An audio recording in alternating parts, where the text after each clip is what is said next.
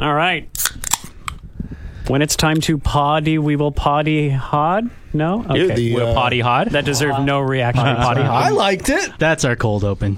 Oh, no, don't. Oh, no. That was awful. Does everybody, did I bring papers enough for everybody? Yep. I got mine here. Got it. Oh, sweet. Okay. Yeah. You've killed a tree, bud. I've killed many trees. I feel awful about I've it. planted more than enough trees for all of us. Thank you, Caleb. I feel Can we so start much with that? better. That's There you go. There's your cold open. Today on the Geek Out podcast, turning a beer helmet into a portable portrait studio. Do we need a live-action Lion King? Game of Thrones news with both a reunion special and prequel casting. Did you fuckers just skip me? We have two different versions of the open. What's up with the whispers in The Walking Dead? And Julie Andrews' connection with the Aquaman movie. Totally keeping that as it is. Oh, man. Let's geek out. Sometimes you know it's good to be a geek. The podcast. Hi there. We made it to episode 9 of the Geek Out podcast, and boy, it's a bit of a sausage party in here today. This room is as full as it was last week, but we have 1/5 less estrogen and more testosterone.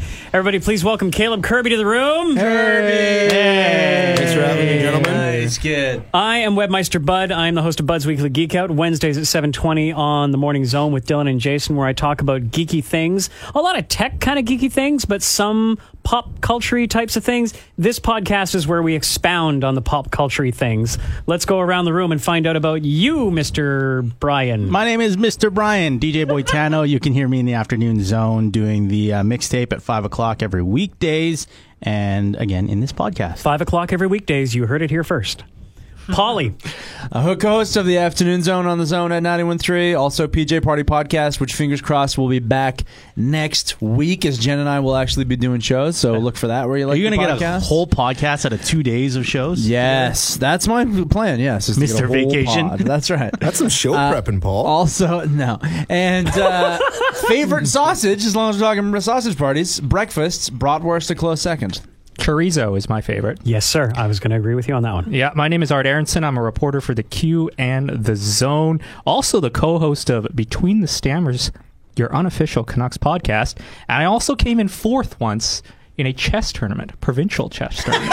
Shut back. Oh, my God. Do you even get a ribbon for that? I don't think I got anything for it, no. Wow. Yeah, Star sweet. walking here. That's amazing. A lot of pride, though, guys. All right, let's go to our Place. special That's guest, nice. Caleb Kirby. Tell us about yourself. Just short of the podium, Art. Just short of the podium on that chest tournament. Yeah, I'm Caleb Kirby. I am a creative writer here. I'm also a co-host of the Between the Stammers podcast with Art Aronson, and I watch too many movies and play way too many video games. That's sweet. We're recording. We're live. Now is not the right time for me to say, are everybody's phones off? But I'm going to say it. Are everybody's phones off? I just turned mine off. No, you know what? That's a good thing for you to bring up and say because, hey, everyone. Sorry, I'm going to start yelling off the hop. This is why I put a yelling Sorry, tag off the started. title of the podcast. Stop. Yeah, Paul, go. No more ringtones, everybody. That's enough. It's noise pollution. Put it to silent and lock it there forever. Feel the buzz. Haptic feedback. Okay? All of us. Can we all agree that our cell phones are making a garbage noise? There's not a noise in the world. And even I love my ringtone, by the way. As I feel comfortable saying on this very nerdy podcast, it is the noise that the classic Captain Kirk communicator made. Chirp, chirp, chirp. Yeah. Whatever it makes. Okay? It's a great impression. And I love it, but guess what? I never hear it because my phone is 99% of the time on silent vibrate. Yes, I have a watch too, which also haptic taps me God. when I got a notification coming in. But what? It's like, why do we have to tell people at the start of movies and start of podcasts, everything? Make sure your phone's on silent. Make sure it's always on silent. That's enough. We're done with ringtones. Always vibrate. Stop polluting the world with your noise. What if you had a hard leg day the day before and you got twitchy muscles in your legs and then you keep thinking your phone is buzzing, but it's not? Phantom buzzes. It's a thing. Yes, of course it's a thing. Yes. Just deal. Stop putting your noise to us. As our boss might say, can I play devil's advocate? Yes. So I often have my phone charging, and sometimes my phone and my watch at the same time. So while I do have the odd bleep and bloop, just for amusement's sake on my alarms, my phone calls do have a ringtone, but they don't kick in for 8 seconds. because I want to mostly be able to pick it up without bugging somebody. But if I'm not in the room or if I'm far away from it, it's charging, I do want to know that I've got a phone call coming in. Well, of course. Obviously, look at ringtones still serve a purpose. So now it's okay. But can we all agree? Backpedaling already. Can we all agree that generally that ringtones are over? They're over, kid. I can agree with that. Noise pollution, and for as much as you possibly can, let's all have our phones on silent and vibrate all the time. Ringtones are over. Yes? Are we in agreement? Gender is over. Ringtones are over. Let's move forward with 2018. All right, good. Shall we talk Avengers 4 trailer, which we were really hoping to have by recording time, but it didn't actually happen. Boo. I'm actually okay with it. You know what? With not getting a trailer? Yeah, I'm okay with not getting a trailer because, I mean, obviously I'm going to watch the trailer when it comes out. But it's no great hole out of your day your life to. The less I know, the better. Seriously. That's fair. I mean, That's for fair. my sake, it's better. But of course, the inner in me wants to see that trailer. I don't know. Would you say that's a unique thing to this particular movie because it's such a cliffhanger and this is such a resolution of a movie? Yeah, 100%. Like it. Do we? Okay, we're into the future now. That's Probably. the Avengers. That's going to be like years in the future. That's what we think is going to happen. That's my theory. Yeah, that's Brian's theory. I kind of agree with that. Great theory. Everybody's going to be upset because half the population is dead. I'm upset now, but yeah. That's it. That's all we want. That's all we really have to know going into this next movie, right? I'm kind of the same. I'm going to watch the trailer, but the movie has my money regardless. I know I'm going to get a ticket for opening night, and I don't necessarily need to see a trailer for it. I go. like getting excited, though. See, I like getting I excited kind of feel about like it things. should be a tease of the people that are left. You know, like everybody who's gone, don't show any of those people. Oh, absolutely you know, not. Like, don't No. do any of that or whatever. And like, make it short. Like, make it super short. No, 2 minutes and 30 seconds. That's likely what we're going to see, though, is like a real tease. It's not going to be a full trailer. I can't imagine this far out. And for me personally, I would be happy to watch this first thing and then nothing else until it comes out. Like, there's probably going to be like, this will be like the teaser trailer, and then there will be like the trailer, and then maybe trailer 2. I'm not interested in trailer and trailer 2. I just kind of want a taste of it right now. Can we also all agree right now, as long as we're all putting our swords on the table, that, well, that's how you agree, right? Sausages. Oh, jeez. The old sausage sword? No, that's not. That's, please. You're mixing your metaphors here, nerds. But can we agree as well that people who refuse to watch trailers going into a movie, you're a little bit of a psychopath? Like, come on, that's you're what you're calling Bud here, though. Do you not watch any trailer going into a movie? I didn't watch any trailers for the first Infinity War, and as it was coming up, I backed myself away from Facebook and whatnot because I had just sort of heard, based on the scope of this movie and based on it, there was 2 parts, that there was something big. So not only did I try to avoid all the trailers, and then the internet sort of, as it came out and as it happened, I also somehow managed to go 4 months, maybe 5 months without actually seeing the movie, which was something completely separate. But yeah, for something this big, yeah, I'll probably avoid, too much of it. But why? Like, trailers right now, I think we can also put our swords on this, is that they're like an art Stop form. putting your swords on everything. Cutting everything up.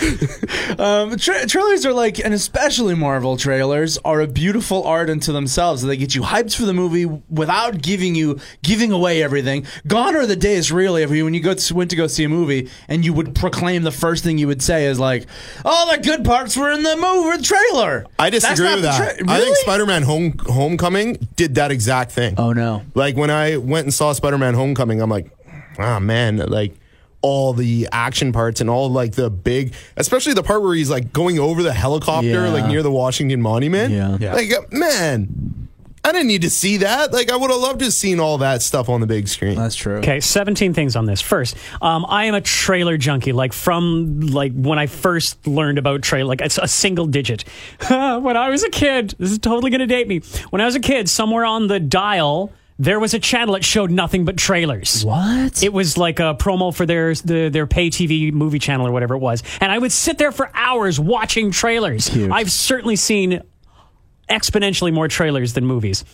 I went back though to trailers from like the 60s or 70s, and they would detail the entire plot to you. Like they would narrate it and tell you, and like that was they had the trailer guy. Yeah, that was way too far. Guy. A renegade cop, a robot renegade cop. So the trailers mysterious of the gunslinger comes to town. That's right. The trailers of the 70s and the 80s and probably not, like they were okay, they were good, they teased you, they got you in there, and then there was this stretch where it seemed like way too much, and all the good parts were being put into the trailers, and I feel that only sort of recently they're dialing back on that, and they're trying to make it less of a full spoiler experience for you, probably because spoiler is a thing.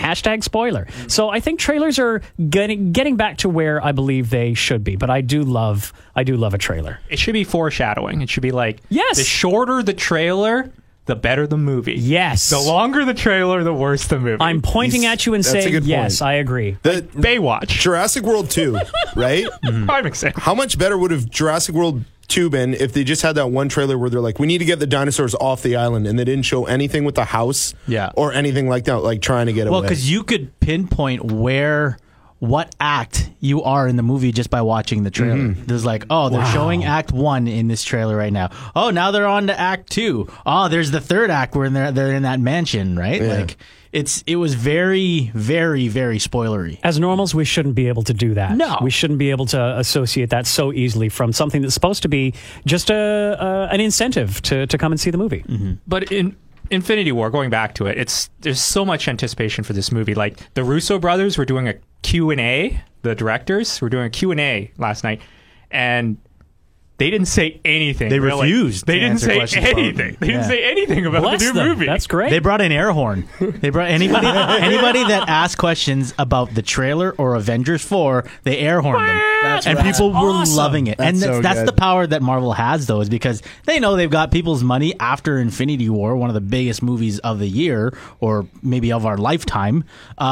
They know they have people's money, so they know that they don't have to do much. Do you know what's so funny is to think about how we all in this room, it's true, like we're the ones who are most excited for this trailer, but the trailer really is not for us, or it is, but still as a marketing tool, it's to try and convince the kind of like the lower 70% of fans to come and see this movie like you saw the first movie. Do you know what I mean? The upper 30%, which we're all squarely in, of like fandom, like Brian said, you've got my money. Just take it on a drip, for the rest of all time. Just every movie that comes out, I'm going to come and see it. You might as well be on a monthly subscription service to just Marvel movies.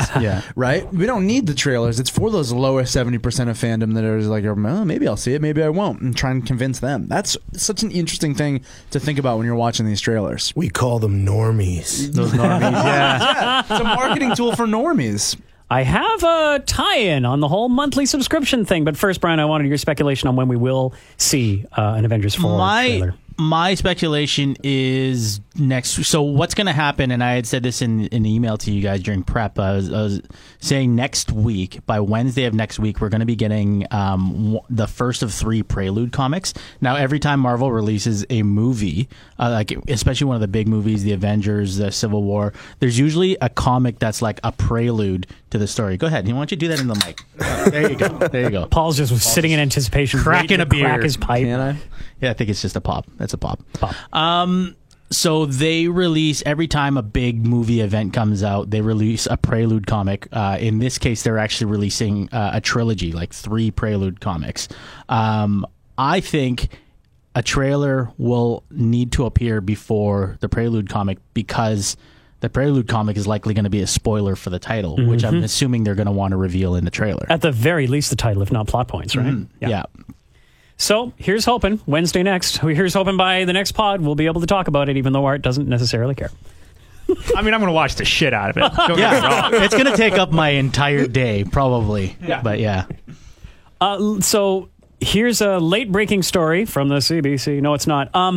Netflix Canada will be increasing its prices again. Aw, man, serious? Yeah. So the what did Netflix start as in Canada? $7.99 a month, I think back in the day. So, yeah. Back in the day. So it's going to go up. The standard plan will go up $3 more to $13.99 a month. It just went up half a year ago, too. Yes, it did. Yeah, it did. All $9.99 the plans went up $1. So this will be to watch content on 2 standard def screens at a time. The basic plan. That's the basic plan. Right? Sorry. I just read this on the air. Yeah, so the basic plan, no HD and only one stream, goes up to $9.99, and the premium plan goes up $3 again to $17 a month, $16.99. Now for that you get 4 simultaneous streams and up to 4K or UHD, Ultra HD video. But dang, yeah, because this is another rise within a year that we're getting from Netflix. We're going to have to make a decision, aren't we there, Bryan? I already kind of know that the Disney streaming service is going to have my money regardless. Disney Plus. So now my decision is going to be whether or not, like, how much do I love Stranger Things? Am I going to pay a yearly subscription or a monthly subscription just to wait for another season of that, you know? There's CBS All Access, there's HBO, there's Crave Plus, just like Disney Plus, Netflix, Disney Plus, Hulu, if we want to get into that. There's so many little tentacles reaching for our wallets. But yeah, Netflix is still definitely my main squeeze. But this Disney thing will give it a run for its money. And these kind of price hikes don't help Netflix. Yeah, that's a bit of a gouge if you ask me, man. Like, I especially think that the 4K thing doesn't interest me at all unless it's like big animation or like crazy special effects. Like if it's just like House of Cards, like I don't want to see, you know, some Robin Wright's pores up close. I don't care. No, you know, this isn't. But like $3 hike, especially from Art's point of it going up already. I don't think their content. I think Netflix is at a point now where they're pumping out more crap than like high quality stuff. Yeah, and I like Netflix, but like none of my favorite shows are like Netflix exclusives. And I mean, like now that Disney's gone and now like that Marvel's probably headed out of there with all like Defenders, Daredevil, all that sort of stuff. Yeah, it's going to be a question. Yeah. Is it worth keeping? 2 valid points. It is a heck of a hike. The $3, that's a big jump. Like the $1 last time across all plans, little easier to swallow. And yeah, you're right. For the normies, we're not experiencing, you know, you sit down and most people don't have your massive home theater or whatnot. So 4K is not going to matter to, I think, your average viewer.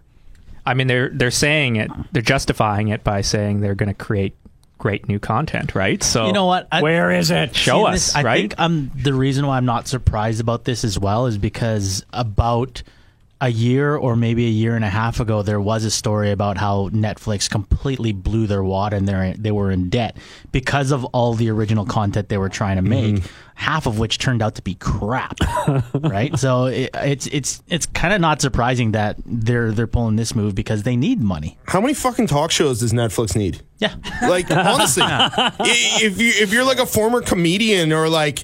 You have a talk show on that channel, and there's just way too much of it. It's when you sign your closing deal with The Daily Show, then the out clauses, then you go straight to Netflix afterwards. So you're going to be a Daily Show correspondent, not to worry, we got a Netflix talk show. Yeah. You know what? All these streaming services, you got to be really careful and learn from the past. Cable started off as a very reasonable monthly expense it was just a way of life. Yeah. Everyone had cable. Of course you have cable. You got to be careful because that was the whole thing about Netflix. So much more affordable. It becomes your number one thing to watch, and it's just so affordable. But now you can even subscribe to YouTube. I am tempted, by the way, to subscribe to YouTube because they subject me to commercials. You can subscribe to YouTube Red. No, it's not YouTube Red anymore. Someone at YouTube, someone in the halls of Google, they finally told figured it out. Someone about the pornography channel, RedTube. Oh, they finally got right it. because it's like how long enough. close it is. Yeah. So look at so now they're U-Hub. Yeah, that's right. So I was thinking about that, but. You know, all these streaming services got to remember, what did everyone do when cable became too expensive? They started stealing all the same stuff. If I wake up one morning and I'm just like, wait a minute, between Netflix and Crave and now I'm paying for YouTube and all this stuff, this is too expensive. I'm going to get rid of it all and I can steal it again and the pirating will come back. I happily just pay my Netflix bill these days because it doesn't really make a dent in my monthlies. Right? If I start feeling that all of them together are making that dent, I'm just going to get rid and start stealing. Yeah, and like $3 more per month, 3 times 12. is more Right. than what you would be paying before, whatever Yes. that, I failed math 9, I'm sorry. And yeah, so that all that stuff adds up. Right. A really good point is they're starting out like cable companies. You're absolutely right. And it's that's where cable started out too, and it seemed okay. And then they just gouge. Right. We don't. I remember like when stealing was the biggest thing in the world. Everyone just stole everything. Right. As long as you had a good internet connection, you just steal. It was like MP3s before iTunes. Right. Exactly. And that was for movies and stuff too. And now we've all been like, okay, $8. I'll just get all my entertainment from Netflix. Yeah, we've not forgotten about stealing. By the way, you know, like, we know how to do it. People, we can go right back to that Netflix. So Easy does it with the price hikes. On YouTube Red, or whatever YouTube's going to be called now, Cobra Kai. That's my fucking. That's my recommendation. Sure. Okay. I recommend that. Who has seen Cobra Kai? Oh yeah, Haven't done it right yet. here. Okay, Crushed it. So that's no Paul and no Caleb. It is a surprisingly good show. It's hilarious how good that is. It's How good it it's is. mature too. It's for a mature audience. Yeah. As I think Darren, our traffic guy who introduced me to it, says, as he put it, it has no right to be this good. No. It is. Okay. It is so surprising 'cause that Karate revisiting Kid? a movie Is the from Karate Kid? Yeah, it's the Karate Kid. Wow. So the first couple of episodes plays almost like it's a Funny or Die sketch. It feels like Great way to put it. It's so incredibly over the top hokey, but then when you actually delve into the writing and like the writing of the characters and where they're at now, you get so into it. So that's my recommendation if you're ever to go to Good YouTube. call. Cool. Good recommendation. Recommendation. Good recommendation, everyone. Recommendation.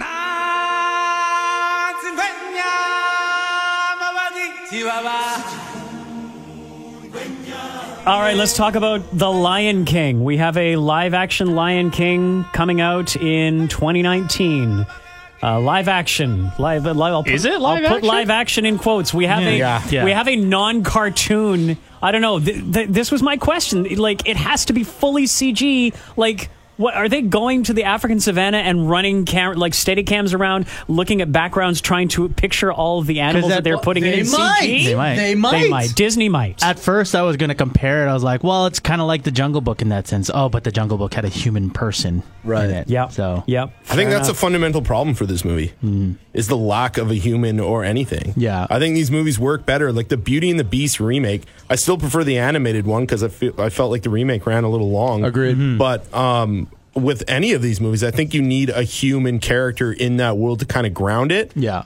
I don't think this movie's going to be bad, but like personally, The Lion King is like a top 10 movie for me. I think it's the greatest huge, yeah. animated like masterpiece of all time. Whoa. And I think it's a top 10 movie like ever made. Yeah, huge shoes to fill. And if they're Yeah. shot by shotting it like they did with Beauty and the Beast, you can't just put. I mean, they put in a couple of extra songs or whatever in Beauty, but you can't just put any human character.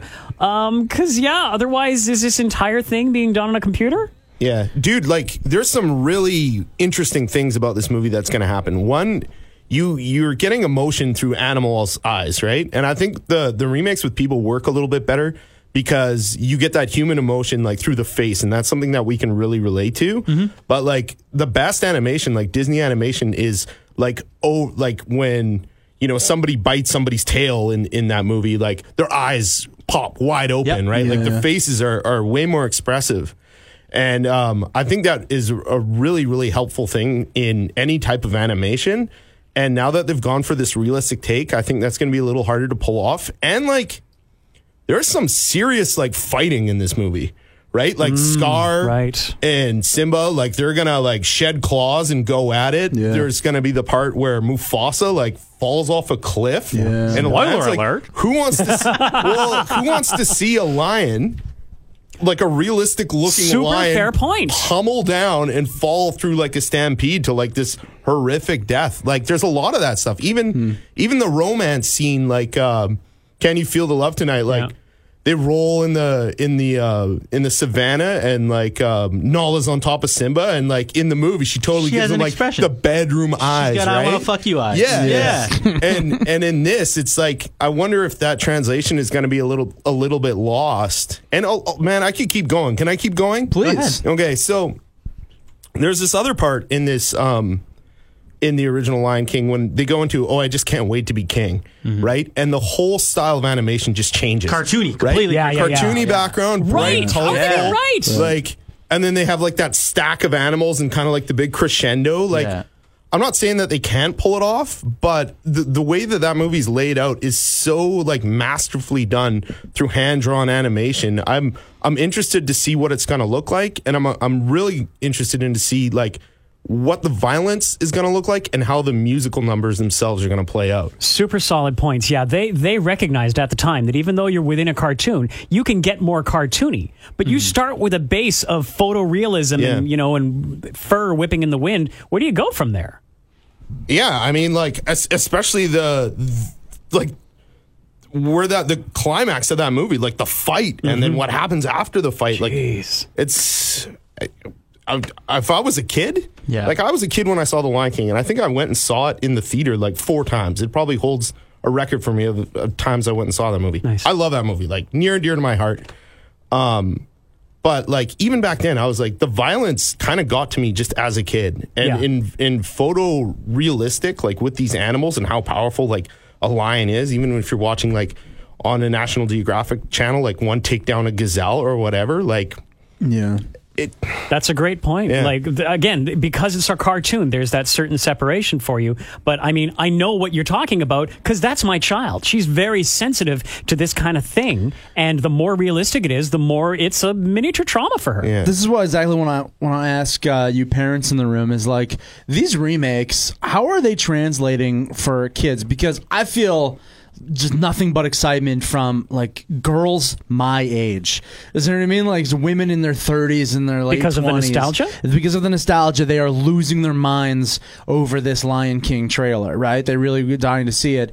Are these remakes? Jungle Book? What are the other ones? We got Beauty and the Beast you mentioned. Dumbo's coming out. Aladdin. Right. Aladdin's coming out. Okay, but the ones that are out already, these live action remakes, are they popular with kids, or are we hitting like older teens and nostalgia vibes with them? I have a thought on this. Go on. So I think they are meant for us. They're meant for the grown-ups to get the nostalgia, and then as an added side bonus for them, we're going to take our kids because it's a Disney movie and we generally know what's going to happen. Right. Very much this one possibly accepted due to, violence and whatever else that will be hyper realistic in this scenario. But yeah, I think they're meant for us, and it is a, what's the word I'm looking for? It's a gateway to the next generation. I think it's very strategic. They're getting us in there to relive this and then get a new perspective on it because it's live action or CG or whatever. But then they've suckered in the next generation, the kids and everything. And hopefully, this means that we will show them the cartoon versions, the proper versions, Right. and then maybe they'll have their own reboot later on. And that's exactly what I did. Is like, especially with the Jungle Book, right? I showed Aiden and Kian the Jungle Book.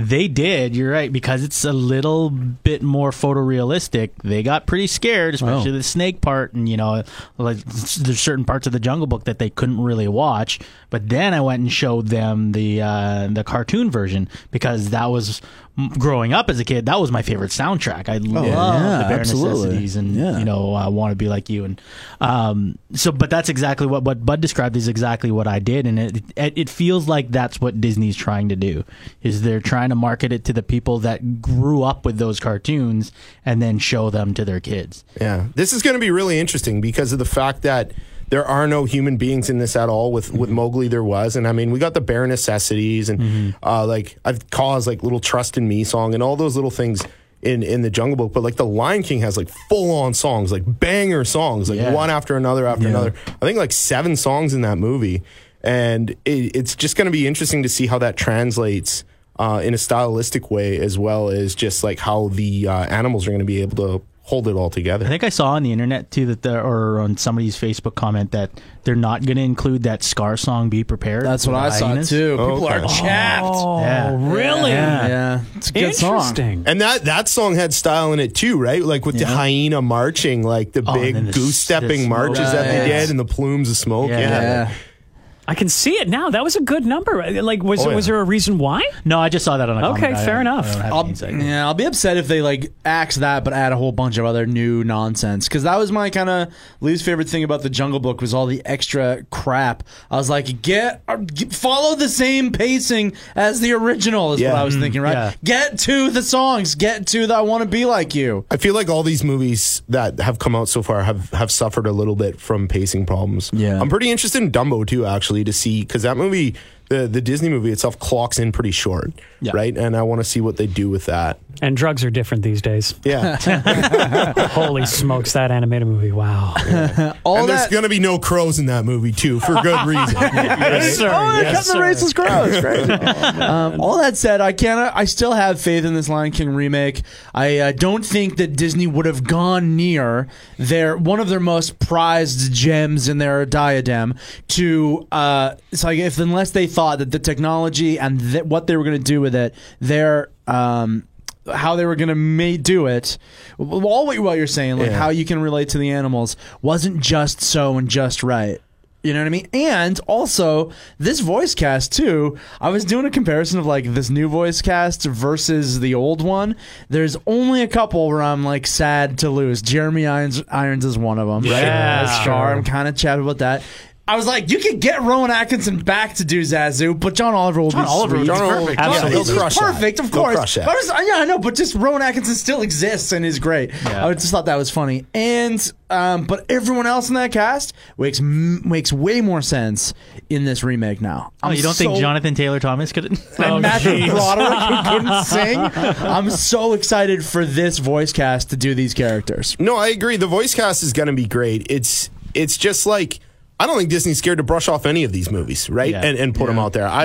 And I don't think The Lion King is going to be a miss by any means. I just think it's like it and Aladdin were like consecutive year after year, like probably two of Disney's like most like celebrated movies. Yeah. Right? There's a big question mark with Aladdin with like, what is Will Smith going to be like as this genie? Yeah. Right? And then I think the biggest question with The Lion King is, because there are no humans in this movie, like, how is it going to transfer with how it looks? Like, if it's a realistic type looking movie.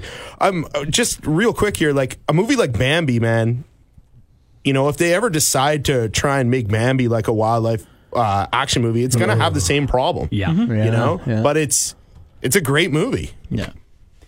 Of the two of those, though, Lion King and Aladdin, I'm way more concerned for Aladdin. Are you? Yeah. You're I'm not. concerned for it? Yes, I'm excited for it. I'm excited for it too, but like swapping out, and so again, this is a movie now that you're depending on your human characters way more. Swapping out Robin Williams for Will Smith, that's a major swap out, and I'm saying upgrade in the Lion King voices and cast, but I don't know if that's an upgrade. You know, I feel like if if a lateral Robin move, that's even a generous thing. But what is he going to do? It's going to be totally different. If Robin Williams was still here, they would have James Earl Jones that, and then they would. I would put him hope. in the genie role. I would Yeah. hope, Like, yes. Yeah. So my thought on that is A, the genie cannot look anything like Will Smith. I think the genie has to look like the genie. Like it's still, I think it would serve them to make him so cartoony as it was in the original, so as to not try to look like Will Smith or like Robin Williams. And again, I don't know if they're going to, but my hope would be that they would be able to just make it so larger than life and honest. Because here's the thing, you can model the CG after the cartoon, I think, very easily. And I think that would be the best sort of suspension of disbelief, is to not have it look like either face of Robin Williams or Will Smith. But the cartoon genie kind of looked like Robin Williams. Yes, but there was enough of kinda a based on him. There was enough of a simplicity of the lines and everything that I think it could be generic enough, not necessarily to tie it to one voice or another. I'm not sure about the speaking vocal delivery, but when I heard this, I thought about Will Smith's like vocal singing range. Yeah. He's right in there. I think that's a smart choice for the music. I'm just not sure about the delivery of the spoken words, you know. It's whether or not it's going to be, you know, Will Smith doing the Robin Williams impersonations, you know, with the vocal placement and whatnot, or if it's going to be him just taking it and making it his own thing. Likely. It would be have interesting, to be. though. Likely Is the that- latter, yeah. Yeah. That fish movie that he did, where he was the voice of the main fish. I hear Will Smith. Absolutely. It was just Will Smith. As well as Osmosis Jones. That's sort of a problem with... That's Chris Rock, you racist. Oh, jeez. What? It was Chris Rock. Well, what am I thinking? There's another one that's like that. Oh yeah, there's another one out there, I'm sure.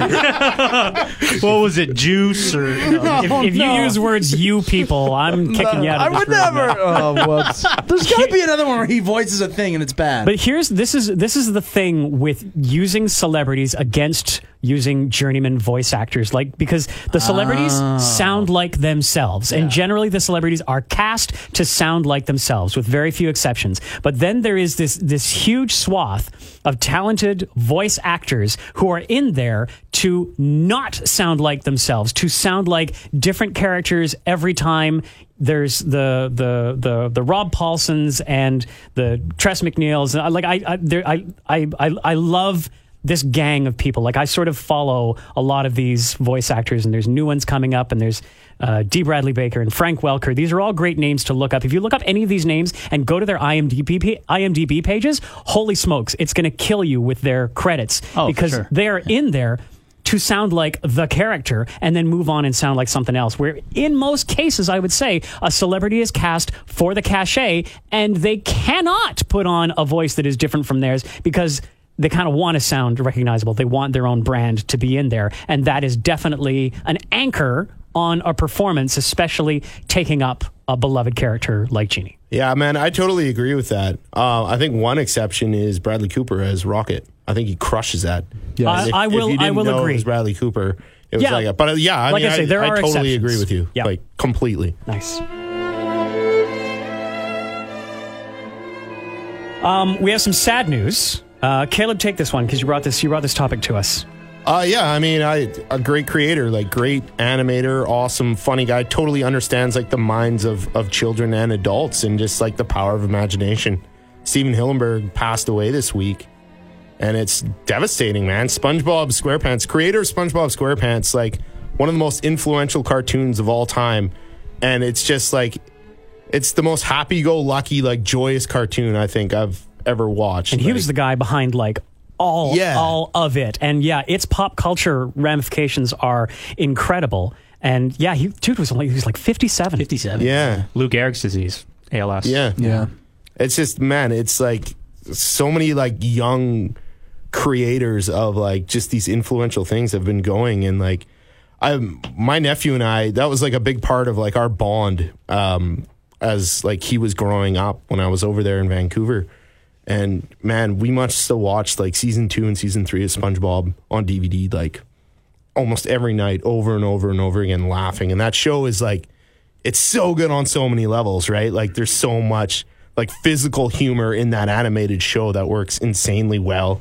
And just like SpongeBob as a character, I think is such a good role model for children, right? Like the positivity that he like is always conveying, and like this childlike wonderment of whenever he sees something. And even like a friend like Patrick, who's like a little slow and quick to anger, like he's so good with his friend, and he's like, he loves going to work and all that sort of stuff. It's just like, man, that show has like some of the most laugh out loud moments And that's on any show. The show's been around for such a long time, and SpongeBob is as present in the pop culture fabric as it ever was. Yeah. Are you, Paul, presently wearing SpongeBob boxer shorts? No, Okay, I'm not. thought I'd ask. I know mostly on most days. I know you are, but just thought I'd ask. I do. Yeah, I have a love for SpongeBob as well, so much, and I agree. Like on good days when I'm leaving the house, it's true. It's like I'm singing this like I'm ready song. Yeah. I was like I'm ready. I love that so much. You're right. It's about going to work, being happy with going to your job.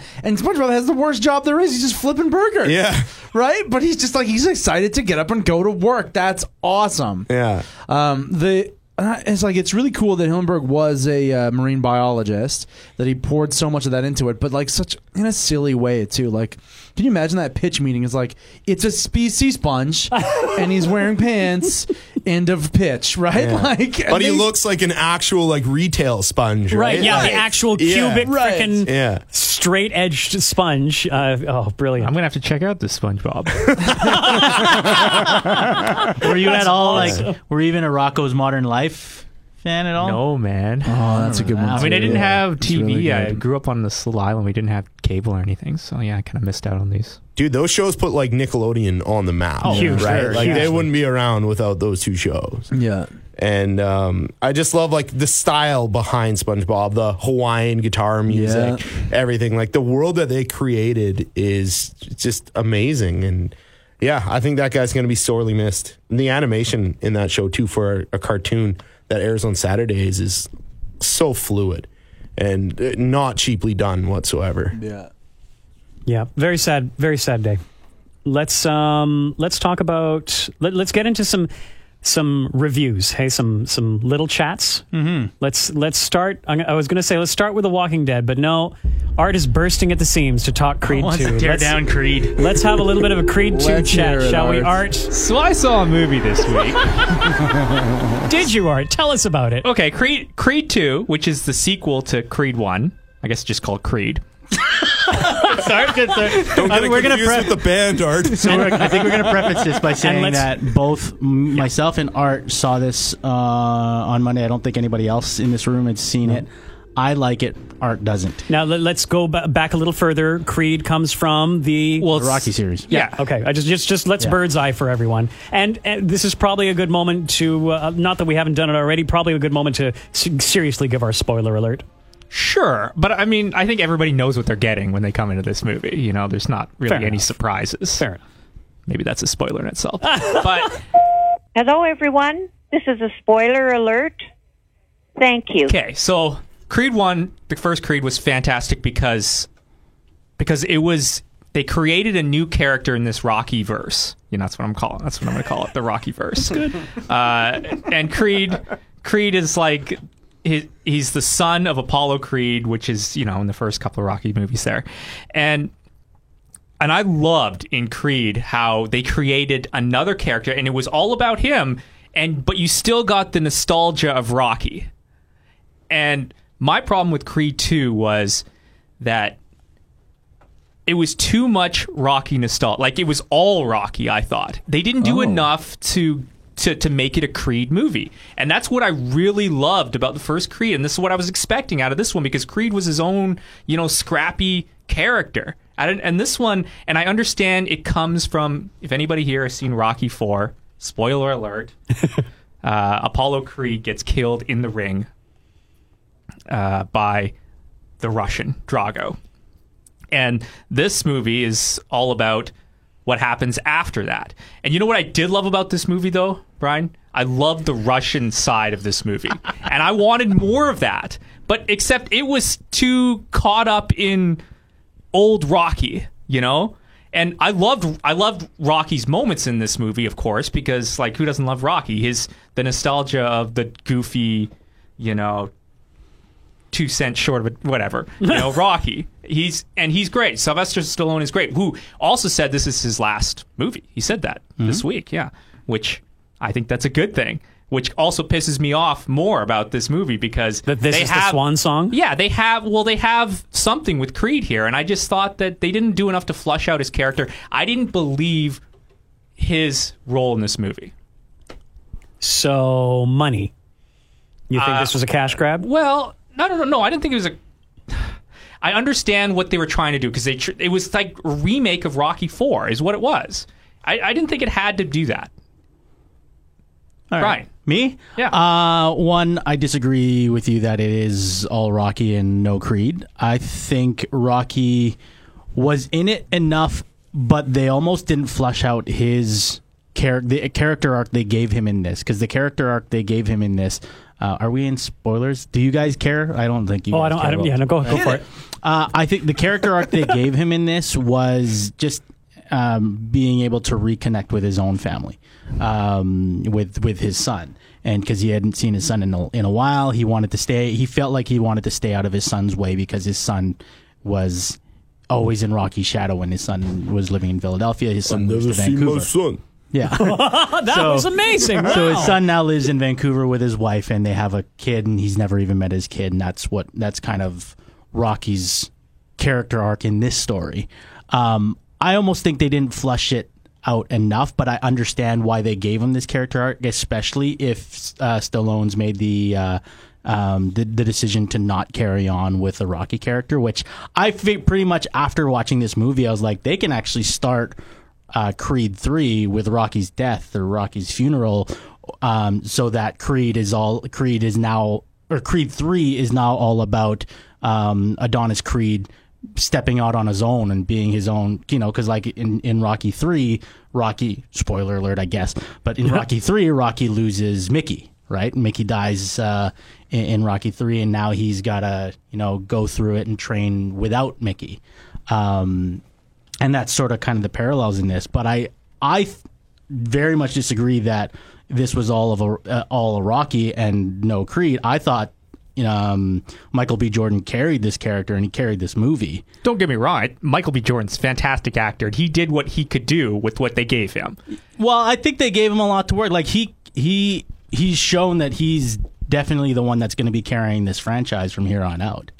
Well, then why are we tugging on the heartstrings of Rocky for this entire movie? I don't understand that. I don't think there was only one movie. Interesting part about Creed in this movie. I think because he's missing for a good chunk of the movie, because his whole thing as his manager, and I think this ties into Adonis Creed's storyline, is he didn't believe that Adonis Creed is taking this fight against Victor Drago for the right reasons, and he's like, as long as you're going to take this fight for these reasons, I'm not going to be the one to train you. And so he's basically not there for the first leading up to that like middle fight. He's kind of missing, and it's all kind of about Creed and how he's going to be able to to get past this fight and get and defeat this opponent. And like the majority of the dramatic scenes were on Michael B. Jordan to execute. So I thought this was all him pretty much, and they did give Rocky a bit of a story arc. I don't know if they fleshed it out. They could have fleshed it out almost a little bit more in order to have it make sense or to have it fit a little bit more within the storyline. I'm sorry, guys. I got to jump in here for a second. It's fleshed out, which I know sounds really weird. I know. I always say flushed out. Yeah, you're not flushing out a character. That's kind of you're getting rid. But when you're fleshing out a character, I'm sorry. Continue. I'm just me and my semantics. You go on. Yeah. Okay. Fleshed out the character. I just didn't buy Creed's storyline in this movie. And I didn't, and like you said, like Rocky said, I'm not going to train you for this fight or whatever. Mm-hmm. And I'm like, for me, like, he didn't know his dad in the first movie. That wasn't a part of the movie. Mm-hmm. And then all of a sudden, he's supposed to care about how his dad died? That's why, though. That's why, is that Rocky's... See, and that's why I'm like... So in this... So are you saying the reason why is because Drago took away the opportunity for Adonis Creed to know his father? Is that... No, well, okay, so in this, the way he gets this fight is that Drago takes his son to the United States to start goading him into into taking a fight for his championship belt. And he's saying, my dad took out your dad. You gotta take this fight, otherwise you're a pussy. Nana boo boo. Now that's good enough to create this emotional. On the table. Well, that's the thing is that what Rocky was calling Adonis out is that no, this fight, you're not taking this fight because it's his mom was saying the same thing too. Don't pretend this is about your father. Don't you could say this is for you. You could say that whatever. Don't pretend this is about Apollo Creed, which is fine. Mm-hmm. I understand, but that's the lesson his character learned. So in the middle of the fight, again, spoiler alert, he doesn't necessarily lose. There was a disqualification because he was hit while he was down, but he was clearly going to lose that fight. He got all fucked up. He was clearly going to lose that fight, and in that, within that quote unquote loss, he basically lost his self. He was like getting ready to have a kid, but he was super distant with his wife after that middle fight in the movie. I thought he pulled that off perfectly. Michael B. Jordan was fantastic. I'm not taking that away from him. Mm-hmm. I thought this movie was more about like the Rocky fans than it was about the Creed fans, and that's my problem. As a base thing, it has to be at first, and why? I think this is a transitional. The first Creed didn't have to, wasn't. It was. Everything here is kind of a transitional thing to take the franchise, for him to take the franchise. I think the franchise is all his in number 3 if they wanted to go with number 4. I think he can carry it, but you do need this sort of symbolic passing of the torch. Question, I haven't seen either of these. Does Creed ever block? Because like back in the day, Rocky just took punches. Oh yeah, back in the day, they didn't even have to land for him his head to be knocked back. Yeah, but Creed throws up the arms, he squares up and he does it right. In the first Creed, I think they should have won an Oscar for sound editing alone. 100%. That middle fight in the first Creed. And again, this is me speaking from experience of somebody who's been in a boxing ring. They were able to edit the sound to a point where, when you're in a boxing ring, when I was in the boxing ring for the first time, I did not know that the DJ played music in between rounds. Wow. Because I was sitting down, I was listening to my trainer, I could hear people yelling and all that kind of stuff. And then when you're in the ring, you hear certain bursts of like somebody yelling at you. You hear your trainer yelling at you. You hear the other corner's trainer yelling at the other guy sometimes. Bryan, I'm pregnant. The way they, but the way they edited those fights is perfect. Cool.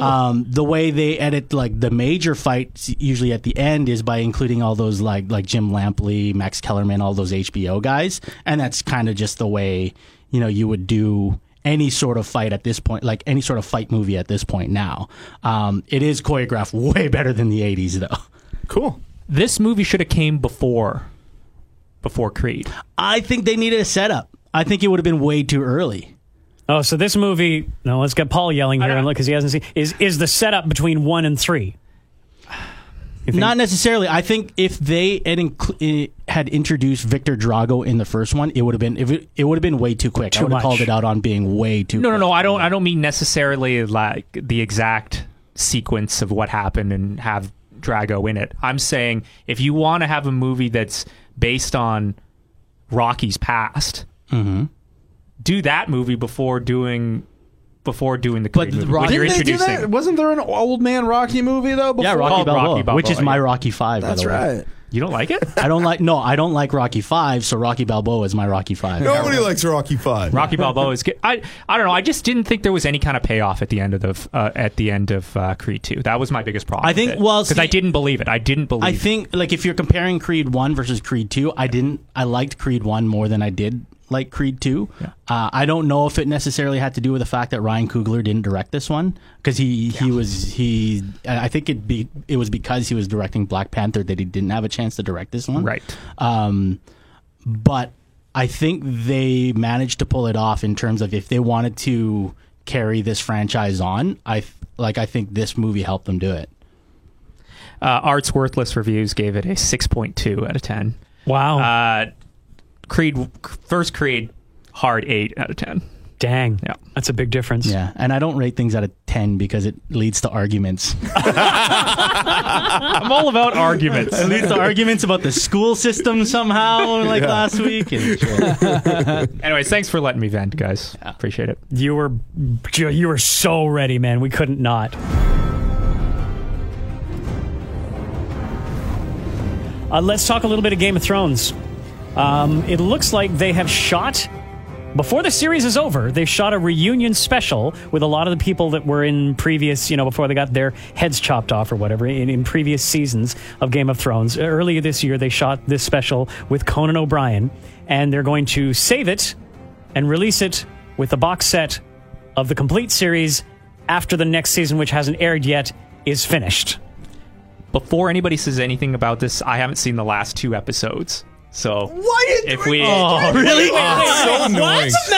I know. So let me leave the room before you have any big spoilers. No, You deserve to have it spoiled. I don't think there's any major plot points that we need to cover here because it's been months and months and months. Enjoying it. Holy smoke! Well, you know what? I hate cliffhangers, guys. Okay, so If I can just jump right into the next episode, that'd be fantastic. Paul legitimately has his hand over his face right now. So mad at you right now. How long have you been sitting on these last 2 episodes? It's been a couple of months, yeah. Oh, what? That's what I mean. He was going through them. He just stopped. If you were in the process, you're like, oh, I'm watching one a week, and it's like, I gotta watch the second to last episode this week, and then the next one that week, I'll be like, okay, I kind of understand because I did that. This jabroni shelved Breaking Bad after Hank ate it for like a year. Oh my! Because he's like, "Oh, I don't want to see how it ends." It's like, just finish it.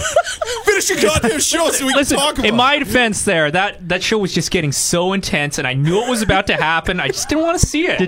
Did you put the DVDs in the freezer so that nothing happens?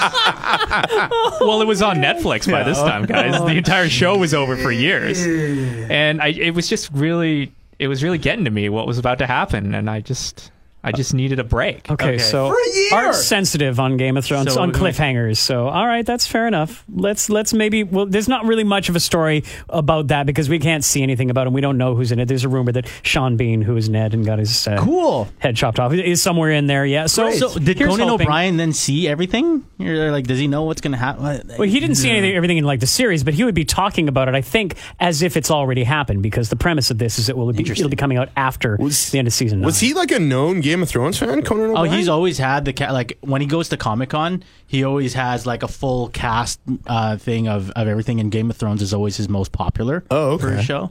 Sweet. He's just like a popular moderator of the show. Oh, okay, cool. But do you have some there? Oh, just that'd be cool to see because I'm blasting through Game of Thrones right now, and it's always so cool when you lose an actor on that show who's so good. So it'll be really, really cool to see them all the way back to Sean Bean. Yeah. You know, that is one thing that when you rewatch that show, you realize how different characters majorly carry that show through each individual season. And they have to because their predecessor did not last as long as anybody thought they would. Exactly, yeah. So it's really cool to rewatch now and see like just how amazing it is. Yeah, season 1 is all about Sean Bean. Do you remember back in the day there was actual speculation that HBO wouldn't dream to follow the show and kill Ned Stark as the way that he did at the end of that book because why would you waste all this marketing money putting Sean Bean up on all of your big billboards? Why would you pay Sean Bean? You get the biggest name in it's like Sean Bean, we're going to build the show all around Sean Bean, and let's just like keep him going. Isn't casting that actor kind of a tell, though? Well, good Got point. guys and everything. I know. Very good point. That's the universe trying to balance out the fact that his names should rhyme but don't. Scene Bean. Scene Bean or Sean Bond.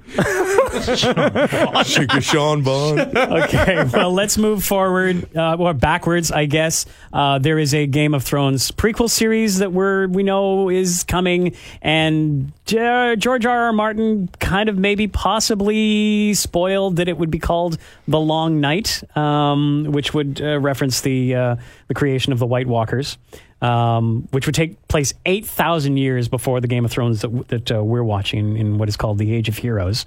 Also, sidebar, there's a pretty darn good Marvel podcast called the Wolverine, Wolverine podcast. The Long Night. Right. It's like a radio play, right? Yeah. So it's maybe cool. he's older than he says he was, and he was there for White Walker Walkers. Wolverine. What we did learn is that Naomi Watts will be playing the lead. She'll and- gear down in that, too. Yeah. Oh yeah. She does. She gears down and everything. She's getting up there, but... Is she married to Daniel Craig? No, she's married to Liev Schreiber. Oh, Liev Schreiber. Okay, You yeah. racist? Yeah. Oh, jeez. She's married. Oh, she's married to Sabretooth too. Oh, connection. Connection, yeah. 7 degrees. And the lady behind the Kingsman movies and a movie called Kick-Ass. Anybody see Kick-Ass? Yeah. Yep. It was a surprisingly good movie. Jane Goldman will be behind the Game of Thrones prequel, which was given a name and then that name was taken away. So we'll see how that goes. As much as I dislike prequels, I'm holding out hope for this one because I know there's so much history that George R.R. Martin has done with Westeros and that whole thing. And also, I think you're going to avoid a lot of the prequel plot or plot holes. No, not plot holes. Retcon? No. It's like with that thing you trip into. What's that word? Holes? No, well, I don't know. I'm not sure what he's talking about. it's a type of hole It's a good that guess. you trip into. A ditch? No, it's like if you're carefully trying to navigate something and then you trip into a hole. What is that called? Trap? No, A manhole? no. This is really fun, though. No, it's like it's a tripping hole. No, what's that word? We all know. It's like you got to avoid sinkhole? us. Glory hole. No, stop! Just don't, Caleb. Use it in a sentence. Use it in context. I want to figure this word out now. When you're making a prequel, you're going to want to avoid Pitfalls. Oh, thank you, Caleb. Yes, or it's going to avoid. Redeemed himself for the glory hole. Thank you for saying it again. Brought back glory hole. You're going to avoid a lot of these prequel glory holes Pitfalls. Dude. by having it so far before the main story that you're telling right now. There won't be a lot of like, here's baby Ned Stark, wink, wink, wink, wink, wink, right? Which I hate in prequels. You're going to tell a totally different story that is so far disconnected that you'll barely be able to see the threads that connect the two stories. I agree. Prequels that are too close or immediately leading up to huge expectations, way too much to go wrong. And yeah, the more distance you give it, probably the better. Is that why you're not watching Better Call Saul? Is it a prequel? Oh, I guess it is, eh? Spoiler alert. Yeah, right. No, The annoyance on your face. I want to wow. get to Better Call Saul. Tell me it's not winking at me constantly. No, you know what? I think one thing with both this show and with Better Call Saul, one thing that they really did well here is a lot of people do prequels further down the line. Like Star Wars, when they got into their prequels, everybody knew so much about the Star Wars universe. Right. All that extended canon came out in books, and like the EU universe was a huge thing. Both with Game of Thrones picking up and saying, let's do a prequel immediately after while this show is still hot, and same thing with Better Call Saul. I think it's a smarter move because you don't have people still trying to live in that universe and fleshing out everything and making those connections for themselves. So when something ultimately does come out, it's a bit of a disappointment. Just get into it right away, and if you're going to throw that story down, then do it then. Right. You wouldn't be surprised if Better Call Saul had glory holes. Okay, all right, let's just, please. I will we say, not, though, holy smokes, do you know what Game of Thrones does, though, is it winks at you in real time. When you go back and watch Game of Thrones... That's what you're doing right now. Yes. Yeah, that's what it does. It's like, it is winking the fuck out of you without you even noticing. Tell me when you get Example? to the final There is episodes. so much foreshadowing in that show that it's so subtle, and then it just like when you understand, when you rewatch it, it blasts you over the head. Just betrayals. The biggest one that I just kind of went through is the Red Wedding. It's like you don't know that Roose Bolton is going to betray the Starks, and then you see him and Jaime Lannister kind of negotiating, but you think it's only for Jaime Lannister's release.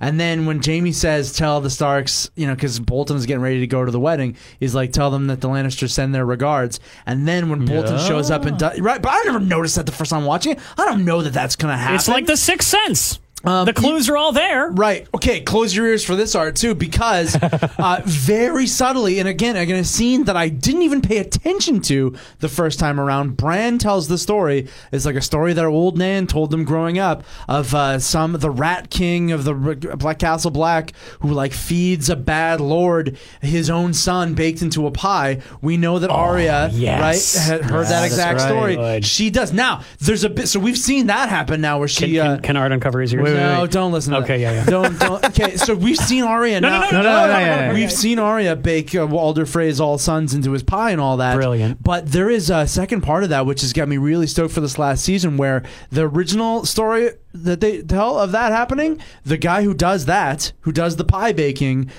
gets turned into a giant rat. Oh, yes. But they say that it's only because the gods were mad at him because he wronged someone under the protection of his own house. Yeah. So in that case, the gods would be mad at Walder Frey and not at Arya, right? It's kind of splitting that. But, right? Yeah. You never knew. And again, winking the hell. That's proper foreshadowing. That's the problem with prequels. Oh yeah, when They're you trying see to, it happening and you face palm because you should have seen it all along, that's a good foreshadow. That's an amazing foreshadowing. Prequels are built on doing a trumped up, fake, false, phony, fake-o version of foreshadowing, and it's bullshit and it doesn't work. Wow. You heard it here first.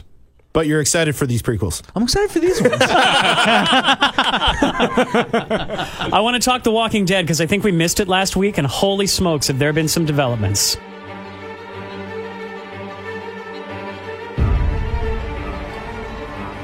Anybody not seen it? Anybody not want to be spoiled? Because there's some big news in this recent episode of The Walking Dead. I'm enjoying hearing you describe it more than I have ever enjoyed watching an episode of the show. Fascinating. Hello, everyone. This is a spoiler alert. Thank you. Brian? Oh, why don't you go ahead? Go ahead. Because I knew. Oh, of course. It's funny. Yeah. Is like, the comic people know. I knew it was going to happen.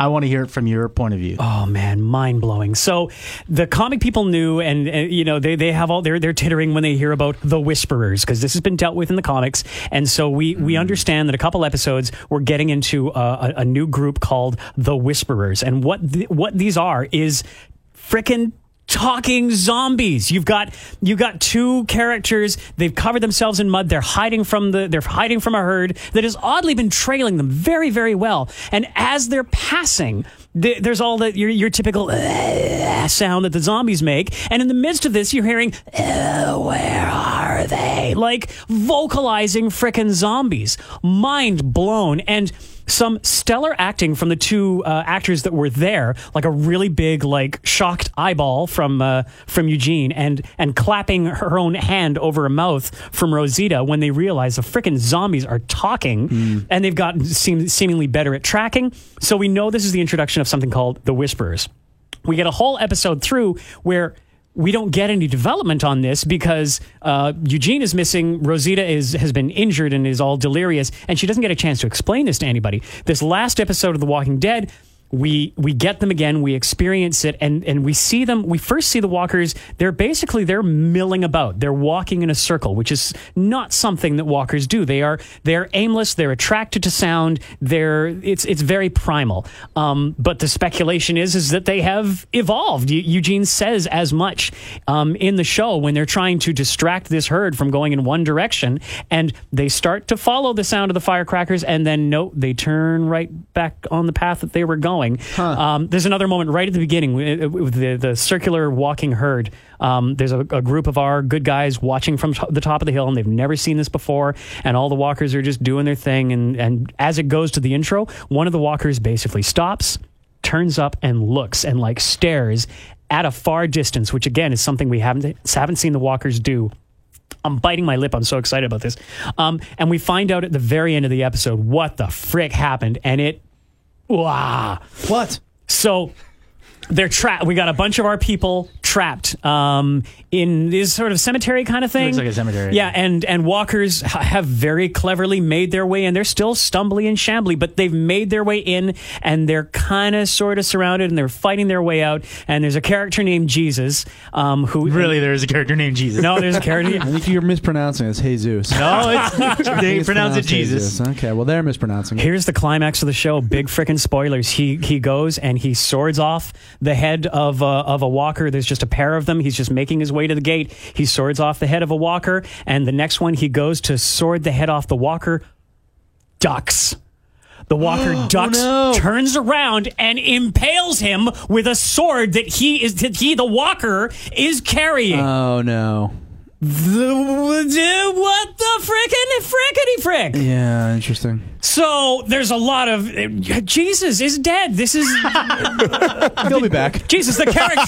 Give him 3 days. The character of Jesus is dead. Really sad, really shocking. I watched this back 3 times. Like, how the hell did this happen? The precision and the speed. And he said, the walker says, "You don't belong here," and down goes Jesus. They kill this. I know it sounds really weird. The walkers talk? This is what I'm saying. Put your phone away, Art. 5 minutes. Texty McTexters. Are you still blocked up your ears from the Game of Thrones thing? They kill this walker, and in another scene, you're seeing 5 or 6 other frickin' walkers armed with swords running for the scene of the crime. It makes no sense. They do their thing. The walkers go away or killed or whatever. And there's this moment to look at the character Jesus, and then they look at this frickin' walker. They turn him over, or he is turned over, or whatever. And what they find is a series of stitches on the back of his head. Oh? They take Walker's skin off of a human.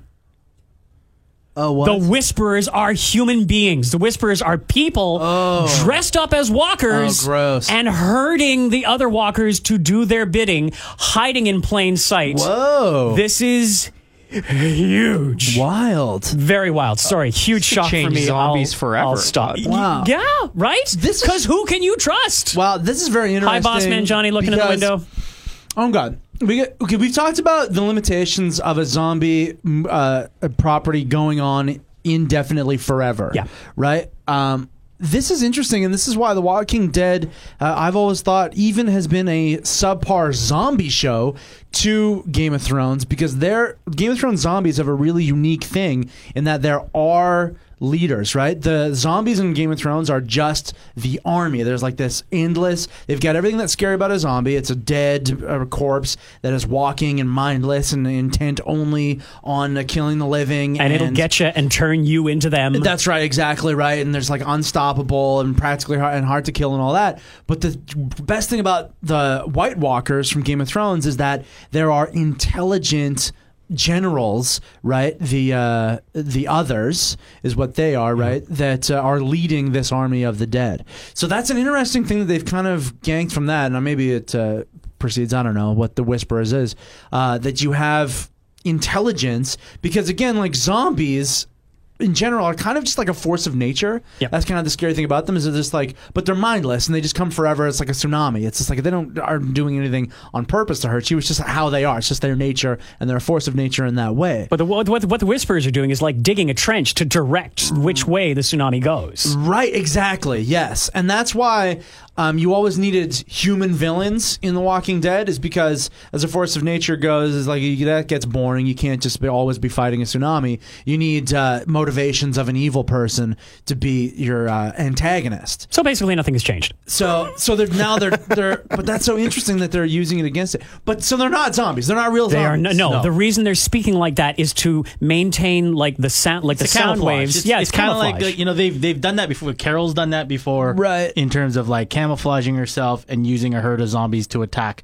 those the cannibal people, Right. whatever they were called. They I did don't that in the buy it. second episode of the show. I remember Guts that. episode. No, I know. But this is what I don't buy then, is why would the other zombies, the true actual zombies, be listening to people who are dressed up by them? Why would they have that functionality? They're not listening. I believe the talking is to communicate with the 5 or 6 people who are herding the herd. So how are they hurting? How do they have a control over them? They're on the outsides. I believe it is literally like It's kind of like cattle sheep herding or sheep herd. Yeah, I believe they're literally So they're like on the bumping outside. them They're just in the right direction. nudging them. Oh. And when they're talking to each other, but they are talking like this to not sound But they were like so in humans. that episode. What happened is that like they went through this barn where Eugene was hiding, and then all of a sudden they came back and they were a bigger group of zombies Right. that had come back. So what they do is they just kind of go toward like from herd to herd, and then they're able to herd the herd back around, and they use that as their form of attack. So I believe this is being done by physical nudges, and they probably have some noise. Like they're armed, so they probably have some noisemakers or something. Noise attracts the zombies, so that's probably another way they're doing it. But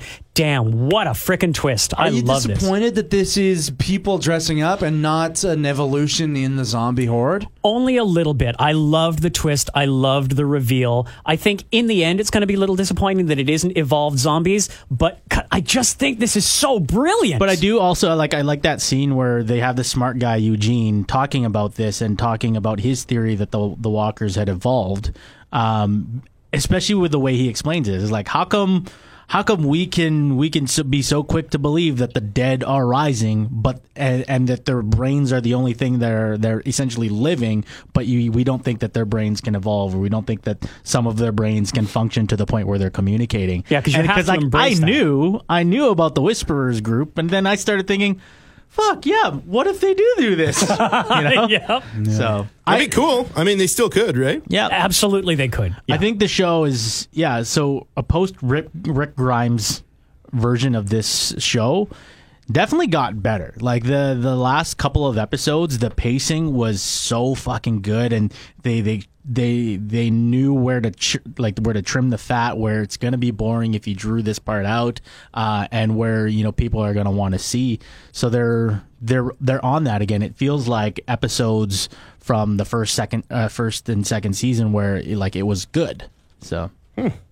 I saw an article this week talking about the ratings for that mid-season finale, and they said from the high point of when that show was, I think it was at 14 million or something like that.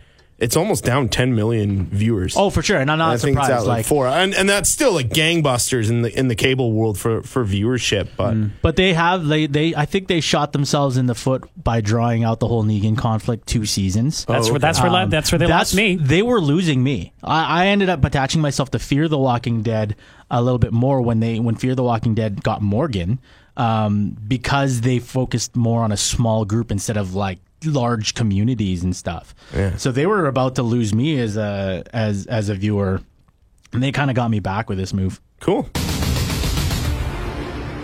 Let's have a quick chat about Julie Andrews. The Hills Are Alive with the Sound of Music. Oh, Caleb and I share an affection for Julie Andrews. What a babe. I'm so back hot in the for day. Julie Andrews. Oh my gosh, man. she's rocket. Well, it's entirely possible she's going to be a giant Godzilla type of creature, or the voice of, anyways, named Karathan in the Aquaman movie. Sweet. Where are you guys on this Aquaman movie? I really want to know. Less than zero interest. I'll never see it. I hope I never see it. You're going to see it, dude. I'll go to my grave without seeing it. Why? I'm as curious about this movie as I am with Justice League. That's about as curious I am. That sounds about right. I don't really have any interest. I am interested in this movie honestly because I want to see the comedic delivery. I've seen some great clips about. I think Jason Momoa has a really strong sense of comedic timing, and you can't be so serious like Marvel and take yourself so seriously all the time. And so I think Aquaman's going to be a nice, refreshing change. Aquaman is their version of Thor, though, and they've got the same uphill battle of making me care about a character I grew up not caring about. All right? And it's the first Thor did that because it was expertly plotted, and the writing was great, and the story was good, and everything. They got me. There's no way Aquaman's going to do that same thing. There's no way DC is going to replicate that. Aren't you a little curious, though, just to see how they're going to pull it off? Aren't you, the world alone? That's with it. I mean, I'm not a DC movies guy. I thought Batman versus Superman was horrific. Yeah. I thought Justice League was actually kind of fun. My expectations for that movie were so low that I came out and I was like, hey, this is all right. And then this movie, I mean, it's going to take place mostly underwater.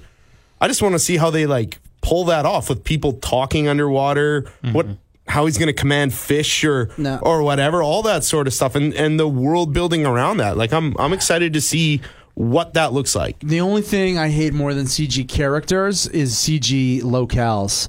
And so, no, it's going to be the same cartoonish, fake-o, phony bullshit that I've seen in so many other crappy fantasy movies. No, it's not going to be believable. No, unless you're there planting flowers a year before New Zealand to build Hobbiton, I don't want to see your fake place that this movie takes place in.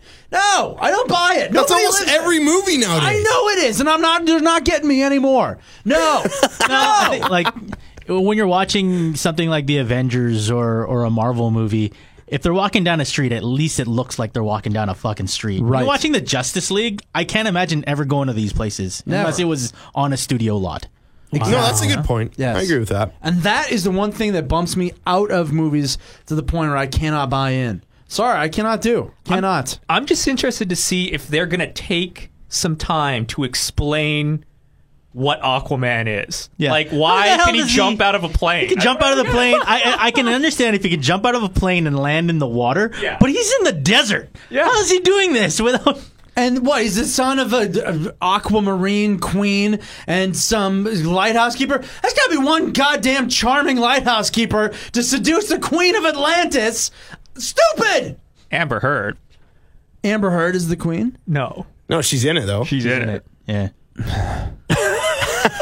Okay, so Yeah, we got I love Paul's it. review already. That's great. I'm not watching it unless you come and tell me that it really blows your expectations. Well, I'm not going to go away. see it in the theater. You No, know I'm how the I same, roll yeah. these No, days. this is a home video. Well, yeah, I mean, No. I'm waiting till it's on Netflix, and if Netflix raises its rates before this is on Netflix, I'm probably never going to see it. I'm going to ask the guy. I'm going to ask the guy behind the wall there if he's got a copy for old Caleb Kirby. In a couple months. Okay. Don't name him. No.